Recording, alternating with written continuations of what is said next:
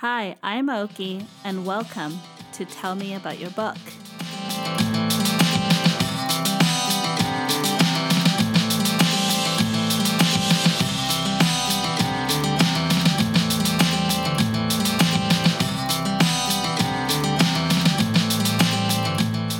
Hi, everyone. Welcome back to another episode of Tell Me About Your Book.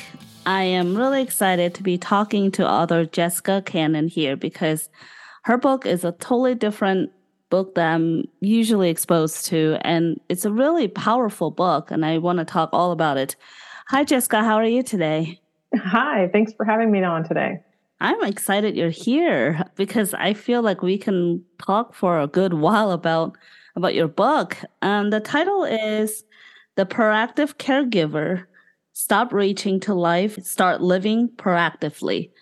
That is a mouthful of amazing words to me. Can you tell me about your book? Well, that subtitle is exactly what I wanted to stop doing. I wanted to stop reacting to life and start living proactively, because every time I had with my mother, it seemed to always end in some sort of crazy scenario of me being stressed out and feeling like I was blindsided, whether it was a doctor or just her behavior or anything that would rattle our cages and kind of strain our relationship even more. So I thought, you know what? I'm going to write this book and help other caregivers as much as possible, because there were so many questions I needed answers to and I couldn't really find easily. So that's where this book came about. This is definitely based off your own experience.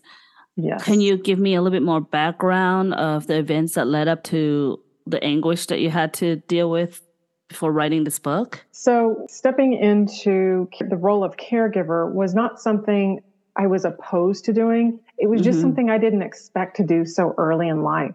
I always assumed that I would take care of my mom and or dad at some point. But I thought this was going to be when I was in my 60s and they were in their 80s or something like the usual, typical. I didn't expect to step away from the corporate world at 42 because my mother was declining, and a lot of her decline were certain things that she was told many, many years earlier of, if you don't change this habit, then this will happen, or you really need to be careful of this, this, or that. And there were so many, I guess, warnings for her. And she just said, I don't have to worry about it. It's okay. I'm fine. And she kept on living the way she had been. And so it turned into this mixture of not only having to adapt to her bipolar disorder, the manic depression version of it, then also now adapting to this mixed form of dementia on top of it. It was a lot to handle. It seems like a lot of overflowing emotions too, of not only do you have to deal with it physically, but also mentally and emotionally. Yes. How much of it were you aware of before beginning of all this? I know you said you were thrown into it, but as far as what you were aware of, just an outside observer going in. When I say thrown into it, some people have their parent or spouse has this emergency, an accident or something that really pulled them in.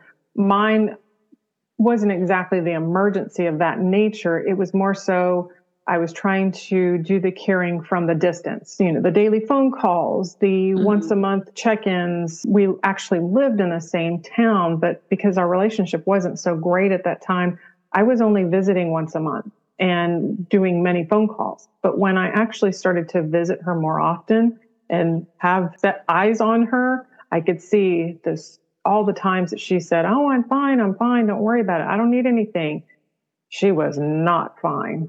There were so many problems happening. And so that's where I felt like I had to jump in, or these things the doctors were worrying about and warning her about were actually going to happen. And unfortunately, they did. I feel like all the heaviness that you have gone through, this book, however, though, becomes more like a guidance and more positivity. Absolutely. Can you expand? Definitely. That was the whole concept behind the proactive part of it, right? I stepped into this and I was still in that mindset as an accountant.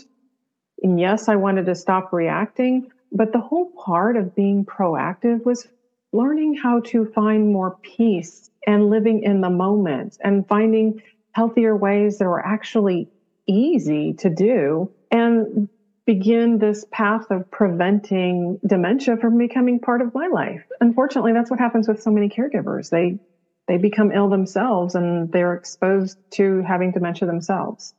And those stats just keep growing. I feel like everything you're saying is something that I can definitely relate to. You don't prepare yourself as full as you should. And it's like just putting out little fires as much as you can to where you kind of lose who you are or lose what like your hobbies or and then you feel guilty. I don't know, I feel like then you feel guilty if you're like enjoying something else while the other person is suffering. Definitely. So what are some pointers that you really focus on in your book that you can tell us? Yeah, so I definitely focus on things that the caregiver can expect to happen, because whether their loved one's living with dementia or not, there are the emotional traps. I stepped into this with an objective mind.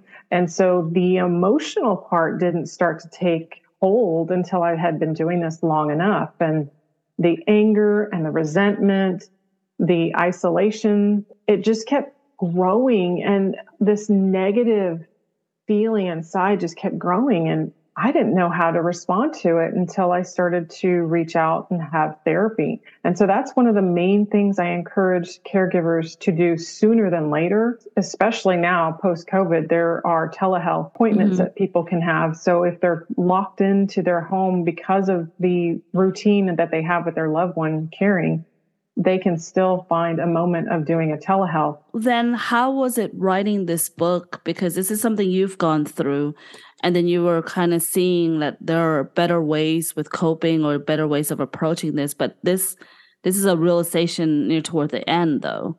So how was it having to write these scenarios or just write these advice?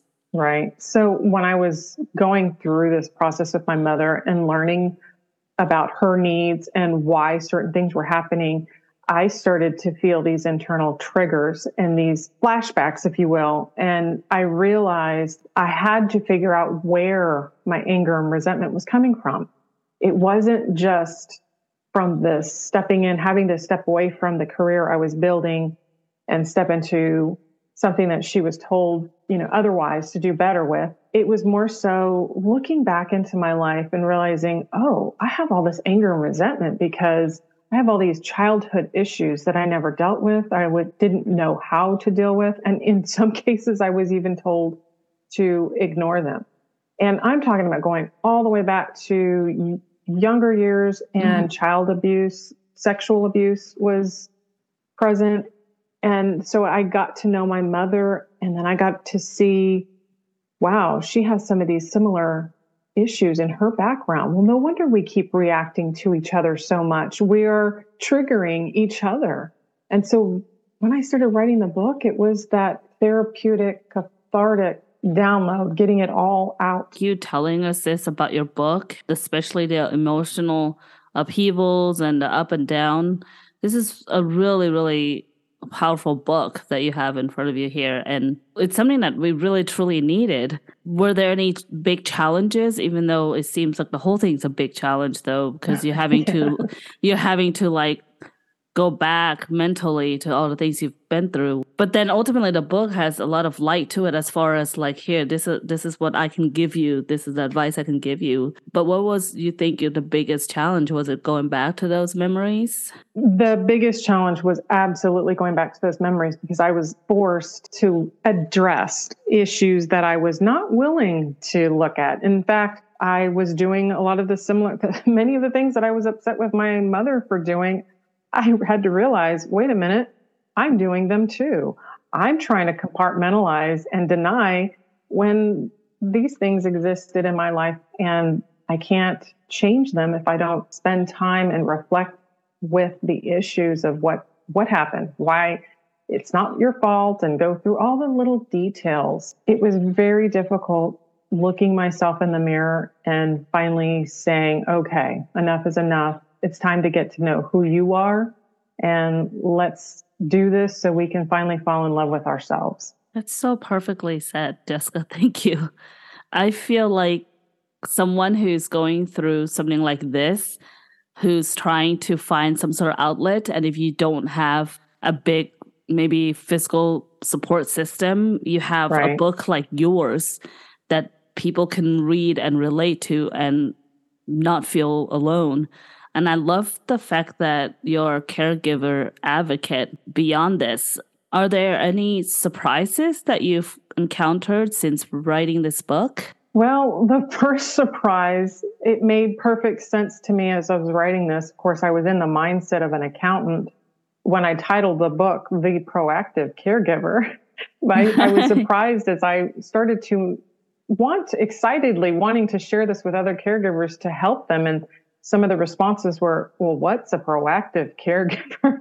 Oh, I see what you mean. Yeah. And I just thought, okay, I probably could have called it something else, but the idea was No, I like this. changing the mindset. I realized that I was stuck in a mindset, and the process that I went through helped me become unstuck and actually feel my way through life instead of thinking logically all the time. And so I had to realize that there's others out there that are doing the same thing. They're still trying to logically think their way through caring. And at some point, you have to just feel your way through it and allow the exhaustion to hopefully stop you enough to give you some rest, or the anger to figure out, why are you feeling like your boundaries have been violated, or all of the things that we try not to feel. The loneliness and the fear. I was going to say, even the irritability is something that we avoid. Is this book also addressing after someone passing as well, of Yes. our reaction to all that? Yes, I do. I have a chapter that goes over not only afterwards, but process that we go through of mourning. This daily mourning, and when it comes time for our loved ones to transition on, how do we let go? And if you haven't had the chance to work on these emotional issues throughout the time that you're caring for your loved one, then they usually hit you like a truck afterwards. And all of the regret and resentment is still there, because then it becomes, oh, I should have said this, I should have done that. And maybe your loved one's in a position where they have their mental capacity to be able to resolve those issues. But when they're gone, it's over. And you have to find that space in your heart to be able to deal with it and express it and move forward, and not let it really break you down and hold you back in life. I really wish I had my hands on your book, honestly. During the past year, after my mom passed, at one point I was really angry. And I would just say, I would just kind of say it out loud, like, why would you leave me? Why would you do this? I don't understand. That's not fair. Because I always think, because she's mom, and I'm the kid. Right. You're supposed to take care of me. I don't care how old I am. So I definitely understand, like, the anger part of having to deal with a passing of somebody, especially someone like our mother. So, wow, this book is really, really powerful, I would definitely say. Can you tell me how it's been since you published your book? It's been very eye-opening to see the reaction of the audience. And, especially as I speak in groups, they always tell you, know your audience, know your audience. Well, I felt like I know my audience. I have been in the trenches, still in the trenches, actually. I have been there, and I know what you're feeling. I felt some of what you just mentioned as my dad passed, searching, looking for answers. And I see caregivers out there that are still searching, still looking for answers. And I just want to scream, I have this book. But even with that, there's not very many people like to read. That may not be their first go-to. I mean, right. It is somewhat of a educational self-help. And right. The problem that I had with my mother is there's a lot of denial in the process of even needing the information to begin with. It's been really interesting seeing that dynamic with people. I've learned that a lot of people try to give you advice while you're emotionally and physically going through the mourning process. And I've always really truly appreciate that. But to really sink in the advice, it's a really personal thing. Mm-hmm. So to me, having a book like yours, it becomes a very personal moment. And that's why I think a book like this works so well. And now that I know that you're also a speaker, I am in for the ride for sure. So, are you shifting toward more books similar to this, or do you feel you've done your part in being an advocate as far as books go? It's funny that you say that because this book was so painful to write. It was like a birthing process to go through, and the joy in the end, of course, because I finally made it to the end and it was edited, published, and out there. Mm-hmm. And I started thinking, that's it. I'm not writing another book. And over this past no. year, and that's not true. That's not true because over this last year and the continued proactive work that I've been doing for myself and learning how to prevent this and getting into the specific details, I feel this book number 2 is coming again. Yay. And I'm thinking I have to write this, but that's what's gone into my podcasts, which I've created volumes of the blogs. So I've tried to slowly put that in there so it's more real time instead of, because this book took over 2 years of collaborating the research and writing and everything, especially as I continued through therapy at the same time. Now I want people to understand how their daily choices make so much of a difference. And what we think is not going to happen to us because if it's not happening in this particular moment. With my mother as an example, let's see, I am 47 now. I'm not embarrassed to say, but it was this was the age that when I look back into her habits, this is when her daily habits really started to make that difference. Where the symptoms were there, the early stages were there. And had she made the changes that I'm learning to make now, by the time she was in her mid 50s and 60s, she would not have been dealing with the issues that she is now in her 6th and somewhat final stage. That's why I want this information to get out to people sooner than later. Having this one episode, I don't think it's enough. So I'm so glad that you mentioned your podcast and about what you normally talk about. Can you address a little bit for someone? Because I definitely, like, my brother is an example, is someone who'd be like, you can only prepare so much. I don't see why you waste time trying to prepare this and that, because you never know the future. You never know how it's going to be. You never know how the person that's suffering from like early stages dementia, how different it is for somebody else. So there's really no way to prepare. He's definitely someone who would say that. And then here you are with what you're saying, be proactive about it. So how do you respond to someone like that?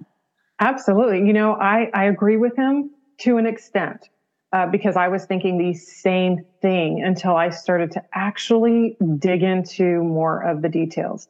So what's happening with this proactive approach, we can only do so much. Absolutely agree.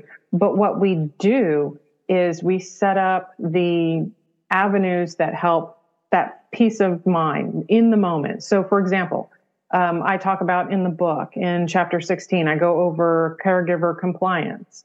That's another area where people say, well, what is that? What's caregiver compliance? Well, that's being legally prepared. That's something that we all need to do, because if you can do this in a proactive way, then yes, you have done as much as you can. And then you get all your documents set aside and do what you need to do with them. And then you continue with life. And then when those emergencies that we cannot, because again, I agree, we don't know when we're going to die. We don't know when we're going to have any kind of accident, if we're going to have one at all. Mm-hmm. But it's so much better if you have this established and set up ahead of time than being in that moment of panic when there is the world outside that if it's a medical issue, they're going to respond to you because it's a fight for life. It's, scenarios that fall into that category. But when the businesses see this, there's an opportunity for them to take advantage of you. Now, Absolutely. You can prepare in advance and be proactive with it, or you can wait till it happens and be blindsided by all the things you never knew you needed to know as a caregiver. And then the other businesses that seem to step in ready to take advantage of your vulnerability or your lack of knowledge. So yes, you can only do so much. And then you just have to let God be the trust factor and guide you and strengthen your steps as you live life and enjoy it to the best of your ability. But do these things first and then go play and then go live. I love that. That's wonderful. I love how you said that. I feel like I can just listen to you over and over when it comes to things like this, because since I can relate so much, can you tell me more about where we can typically hear, like about your podcast or about you and speaking engagements, things like that? Yes. So I have two websites. One of them is the Proactive Caregiver. So if you go to www.proactivecaregiver.com, you'll find blogs, podcasts, and other information there. I also have my main speaker webpage. So if you're interested in having me speak for an engagement, that's at jessicalizelcannon.com. And Lizel is Lizel. And so between those two websites, you're more than able to find me and I'll be able to get in touch. And the book is definitely on the proactivecaregiver.com. There's also on Amazon and Barnes & Noble and Walmart.com as well. How has it been for you during speaking engagements? Because you're having to relive some of these moments over and over again also, though.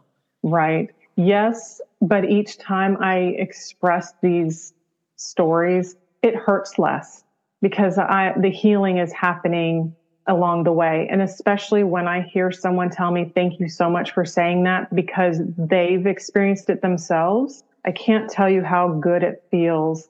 And seeing that look in their face, like we now are bonded because we shared something that no one else wanted to talk about. So it's been nice to be able to express this. You're getting me emotional, Jessica. So I feel like there's a bond. Oh, yes.